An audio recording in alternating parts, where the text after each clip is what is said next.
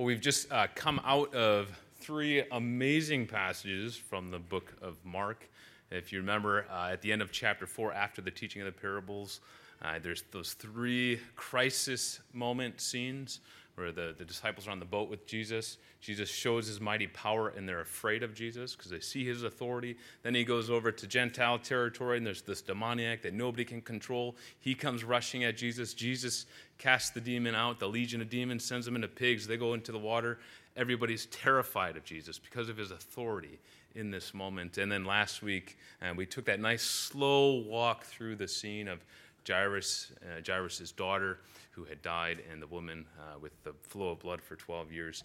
Again, two crisis moments that nothing could solve the problem except Jesus' authority is there. In last week's passage, there we saw the power of Jesus on such clear display, and the compassion of Jesus, and the mix that we long for, that we need in God, all powerful and full of compassion.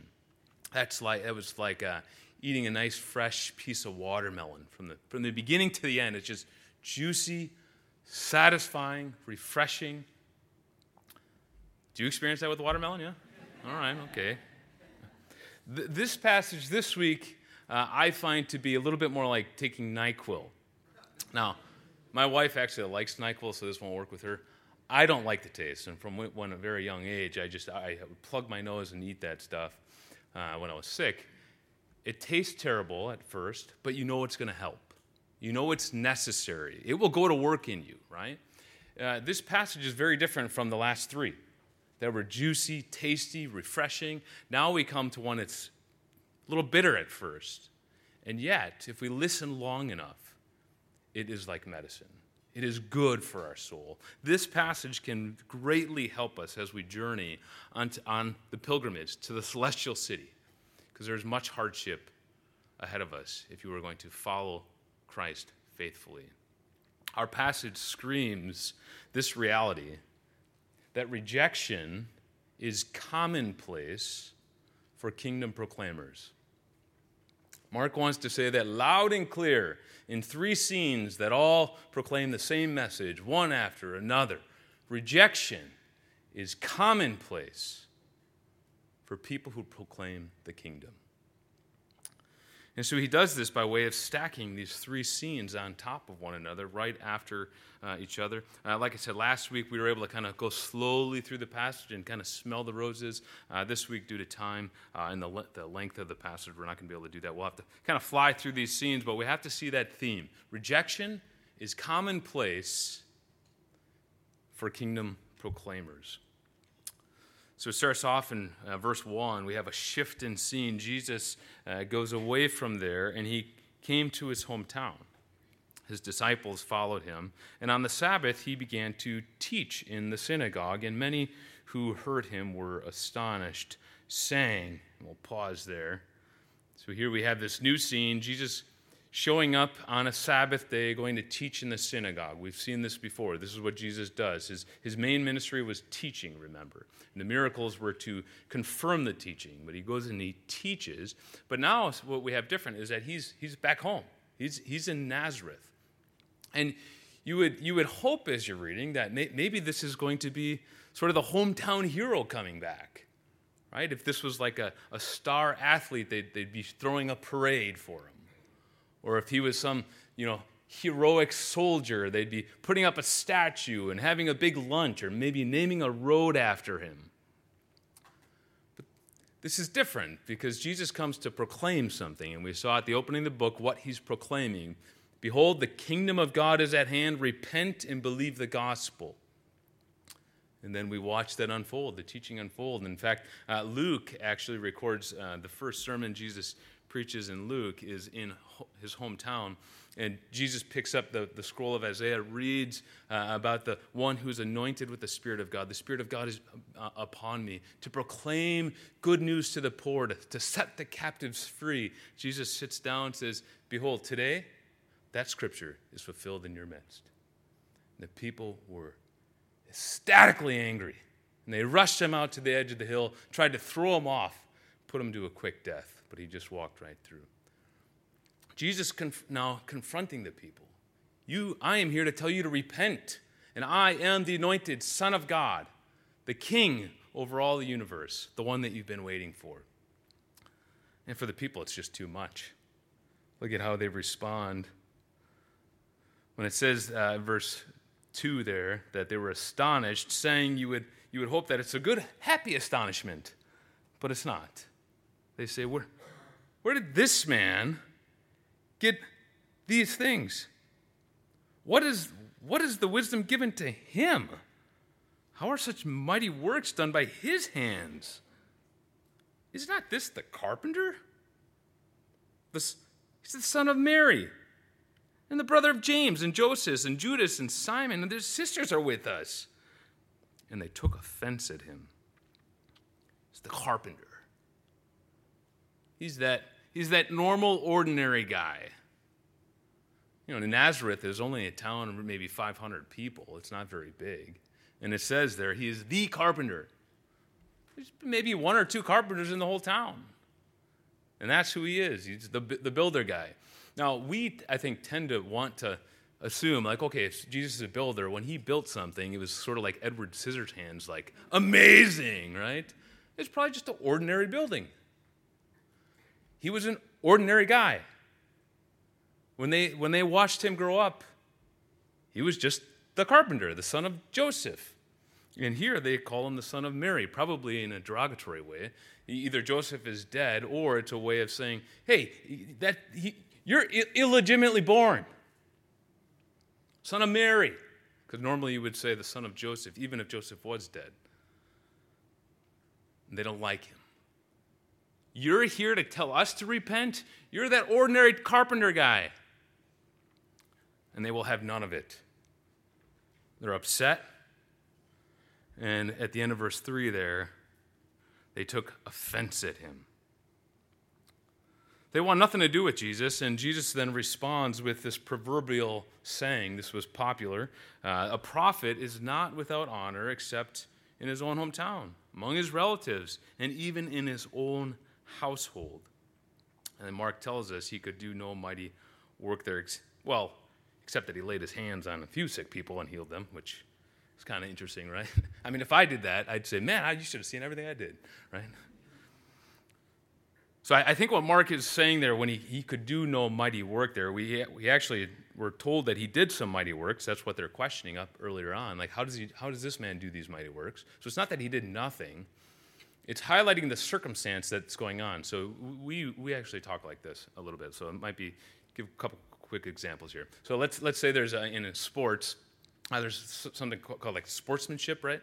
Let's say a high school basketball team's winning the game 90-35 or something. There's one more quarter left. And if the team left all their starters, their star players in, they could legitimately break the school record and just destroy this other team. But the coach takes out all the starters and he says, I just couldn't do it. I couldn't demoralize the team that way, right? This is something in sports that we do. It doesn't mean you actually couldn't do it, like physically there was something wrong that you couldn't do it, but it's the circumstance called for something different. Or say a parent was planning to take their kids out for ice cream because they knew they were going to do all their chores on Saturday, right? And instead of the kids doing their chores, what happened? They didn't do hardly any of their chores. Instead, they gave pushback the whole way and were complaining, and refused to do a couple of them. And the dad or mom gets to the end of the day and says, you know what, I just couldn't. I could not take them for ice cream. It would not be right today. It's not a physical incapability. It's the circumstance called for something different. And I think that's what Mark is getting at there. Their unbelief was so deep that just as he showed up to the Gerasenes and they immediately begged him, get out of here, he says, okay, I'll go. And he gives them over to their unbelief even further. And Jesus marvels at their unbelief, it says in verse 6. And so he went about among many villages, teaching. There again, we see him teaching. So here we see our claim here, very simple. Rejection is commonplace for kingdom proclaimers. Now, I don't know about you, but I don't really like that. This is not a passage that I go, ooh, I cannot wait to think about this. I wish Mark was trying to tell us acceptance is commonplace for kingdom proclaimers.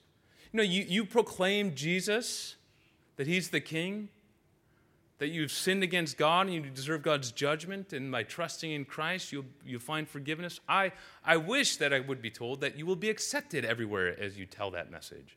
Or you confront one of your brothers and sisters in the local church who's rebelling against God, and we graciously go to them and say, hey, we see this in you, and we believe God's calling you to turn from your sin. I wish that Mark was saying, you'll be accepted. I wish he says that you will be applauded when you proclaim the kingdom of God. I wish that this was, that you will be appreciated when you proclaim the kingdom of God.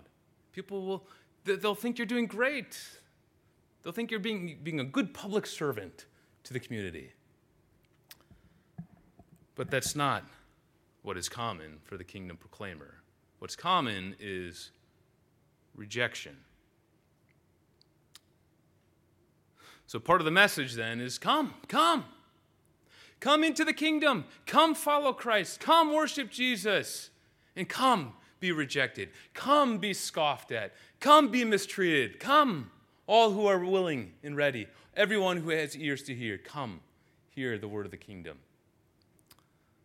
That's hard to hear. And sometimes one of the hardest places to hear that or experiences that is when you go back home. And some of you have experienced that yourself. And I know when I came to faith and I went home, I was very zealous for the Lord. And I had a family member just flat out tell me one evening, says, I don't like you anymore. Since you became a Christian, you're no fun. And this individual thought it was more fun when I did all the partying and stuff. And that was just hard to hear. She said, I don't like you anymore. And some of you have experienced that. It's pretty common. I've seen in our area where there's a lot of Roman Catholics, Lutherans, when folks come out of that and come to the conviction of believers' baptism, that those who confess faith in Christ should be baptized, and they decide to be baptized as a believer, that can have family members upset at you. And I've seen that over the years many times. Now, throughout the history of the world, it's very common for parents to hand over children to be beaten or killed or just thrown out of the community for following Jesus. This is very, very common. And that stings deep when your family rejects you because of following Christ. But he goes on to the next scene. That's scene 1. Scene 2, rejection is commonplace for kingdom proclaimers, begins in verse 7. Jesus then calls the 12, and he began to send them out 2 by 2, and he gave them authority over unclean spirits. This is go time here. Finally, chapter 3, if you remember, Jesus first calls the 12, and Jesus calls them and says that he's going to send them out to proclaim the kingdom and to cast out demons. He's going to give them authority. But we haven't seen that happen yet through the book. But this is go time. And so you can picture Jesus and the disciples having a meal, and they're eating, and he says to them, guys, I'm going to send you out today. I'm going to send you on mission for the cause of the kingdom.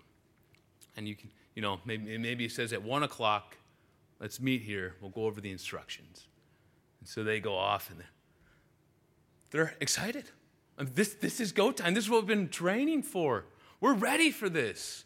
Maybe they're doing some fist bumps and some jumping around. They're excited. They get all packed up. Here they are. They're ready to go. Let's go.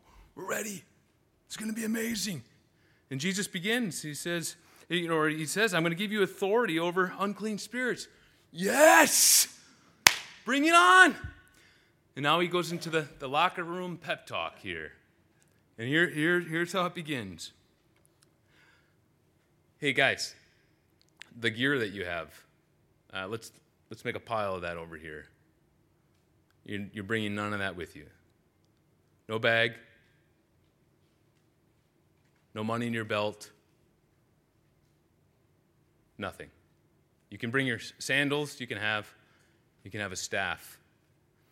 Yeah, that extra tunic you have, the outer clothing, in case it's cold out at night and you're left out, take that off too.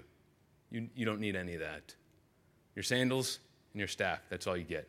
Everything else, put it here. Okay, well, that's not exactly how they were expecting the pep talk to begin. But, hey, we're going out on a mission, so we can deal with this. And so he goes on, verse 10, and he said to them, "Now, whenever you enter a house, stay there until you depart from there." Now, what he seems to be getting at there, when you show up, somebody actually welcomes you into the house. Now, if you're there for a couple days and you find better lodging, an upgrade, don't take it. Stay where you are. Might not be the best, but stay there. Okay, not the worst. I mean, it is nice to have an upgrade. I don't know about you, but I wouldn't mind an upgrade. But, okay, I mean, might not have the best lodging, but at least people are going to like us because we have authority over demons. I mean, we're going to be the talk of the town. Oh, yeah, about that. Verse 11. If any place won't receive you because it doesn't receive me,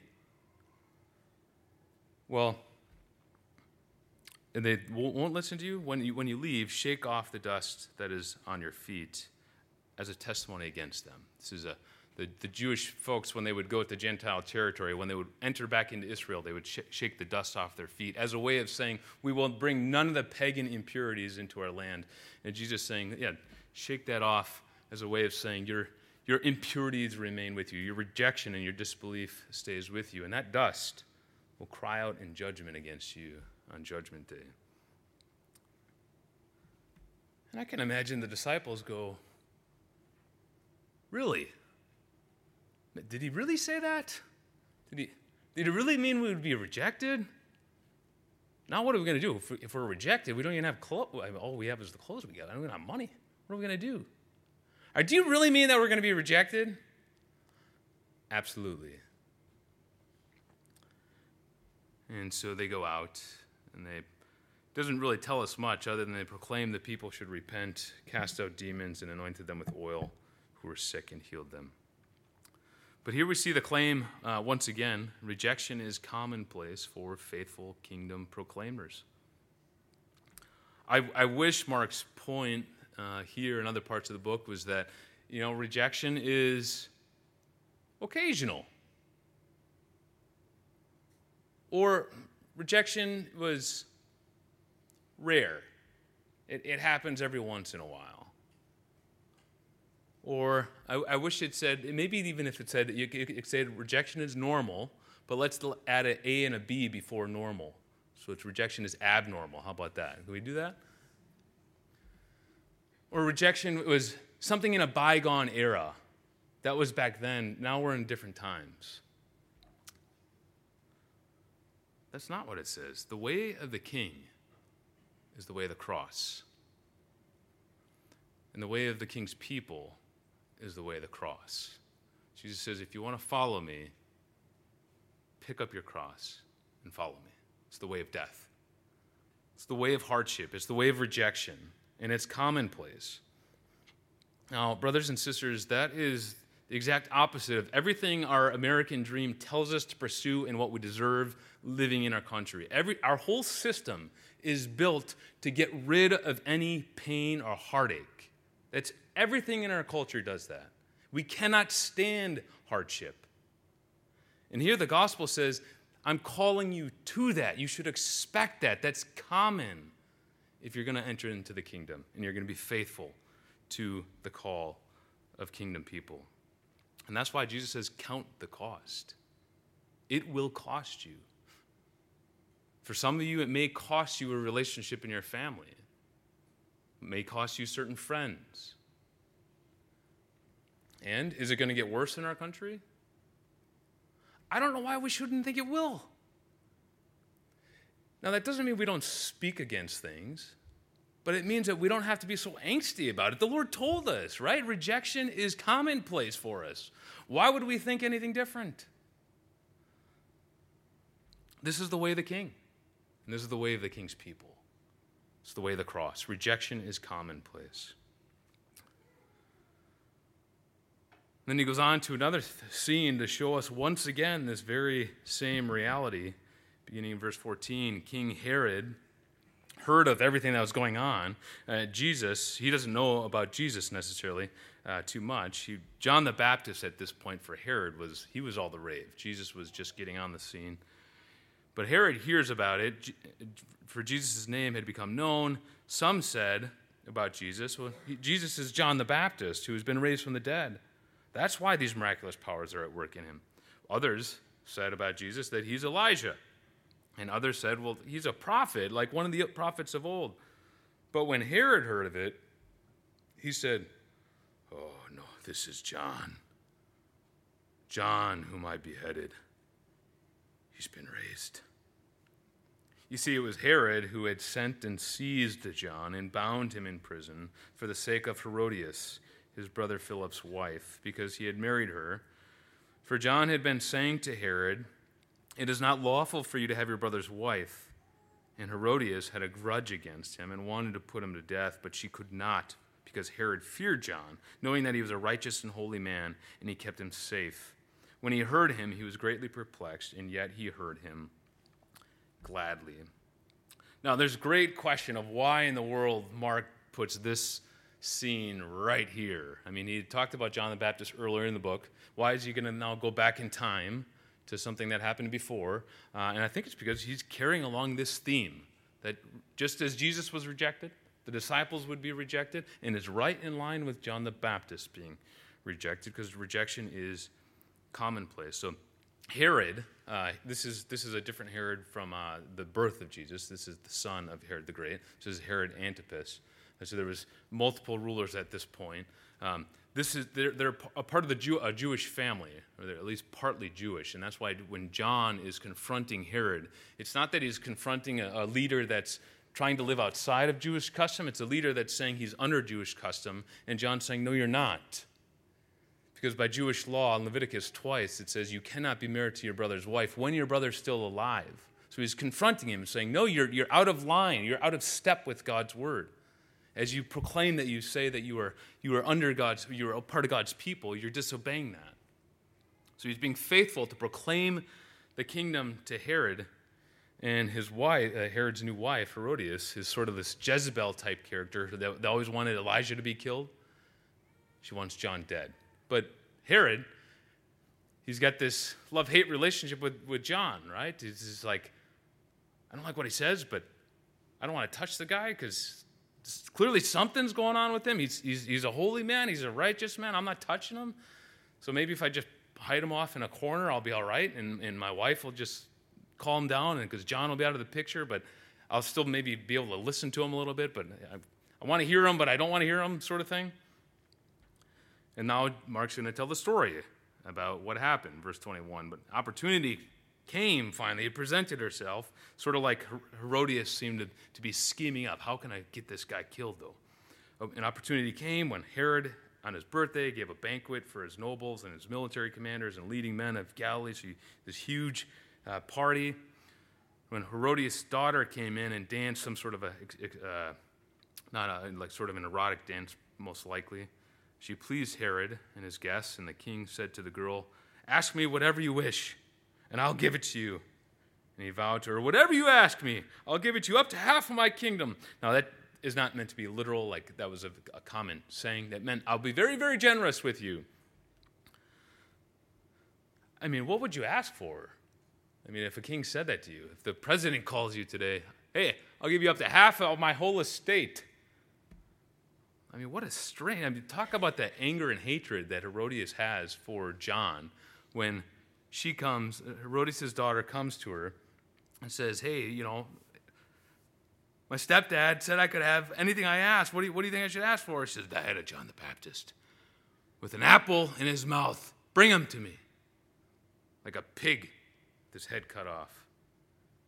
And so she says, that's what she does. She goes in and tells Herod, verse 26, or verse 25, she came in immediately with haste to the king, saying, "I want you to give me at once the head of John the Baptist on a platter." And the king, exceedingly sorry, but because he feared man, more than he feared God, because of his oaths and his guests, he did not want to break his word. And guess what he did? He didn't want to think about it. Just said, just get it done. Immediately, the king sent the executioner with orders to bring John's head. And he went and beheaded him in prison. And he brought his head on a platter, gave it to the girl. The girl walked it over to her mother and handed her John the Baptist's head. His disciples heard of it. They came and took his body and laid it in the tomb. Well, we don't have time to examine that whole story, but there you see the claim quite clear. If you faithfully proclaim the kingdom as John did, rejection is commonplace. You know, I don't like this reality necessarily. In fact, I fear rejection. I don't like rejection. I want acceptance. And actually, that's one of the reasons why I withhold my speech about the kingdom at times. Is that not why sometimes you don't proclaim the kingdom to other people? It's because we actually act sometimes more like Herod in this scene than John the Baptist. We're afraid of the reaction of other people, and so we keep our mouths shut. And yet we are called to be people who proclaim the kingdom.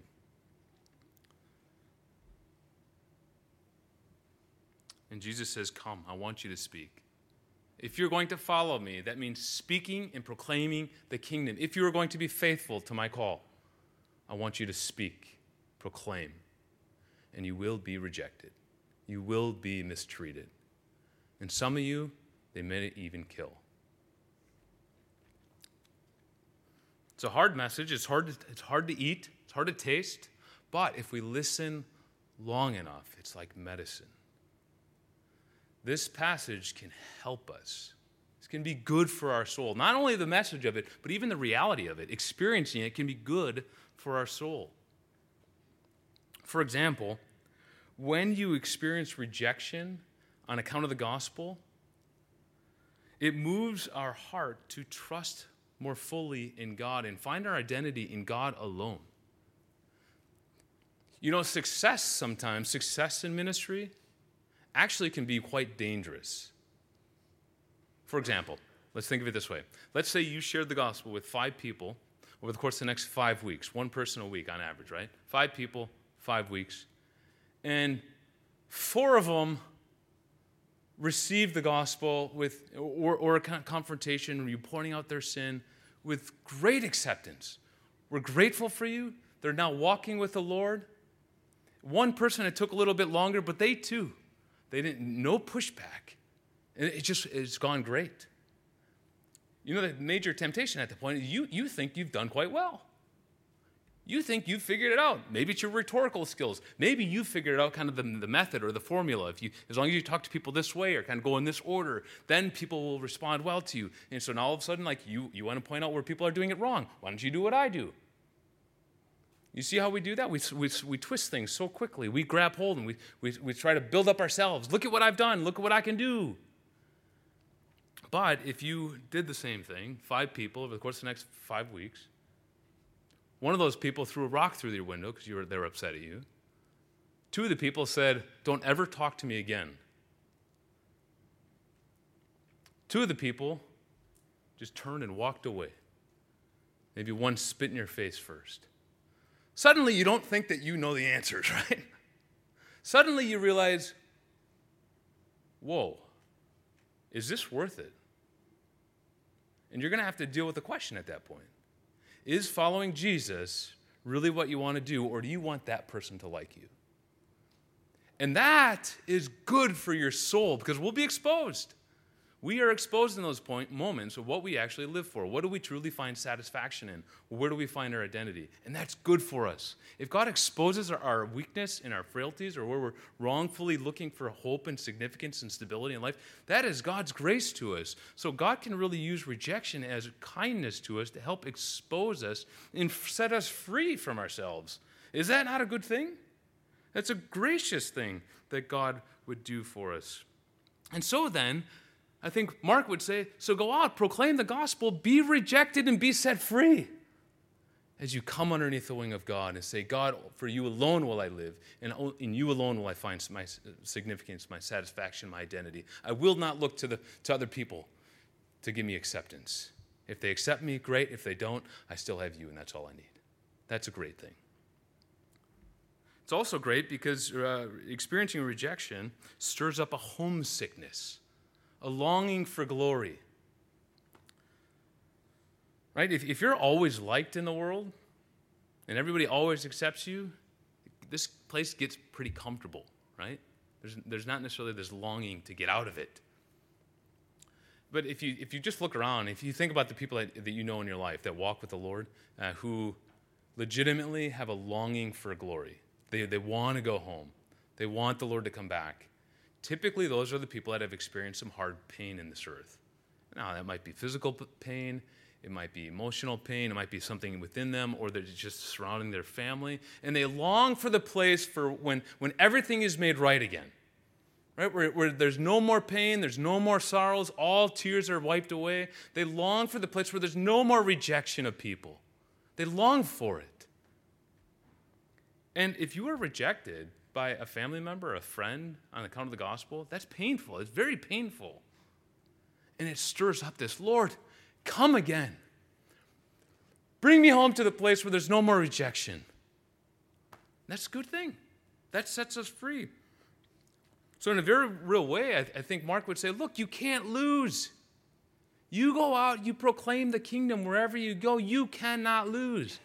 If they accept you, praise God. That means you can continue to minister the kingdom to them. If they don't, well, then God's going to set you free from the things of the world that you hold on to, and that will be good for you. Yeah, so you can't lose. And so this is also good because remembering this reality prepares us to be stable in the instability of rejection. Right? This is just like sports. You prepare for the game plan. A pilot prepares for if the plane goes down, you go through all these protocols, you practice it, so you know when this happens, when this alarm goes off, you can expect it, and you're stable, you're calm, you know what to do. And a passage like this gives us stability. We should expect it. As we go out, proclaim the kingdom, we know rejection may be coming. It also helps us be comforted when we are rejected.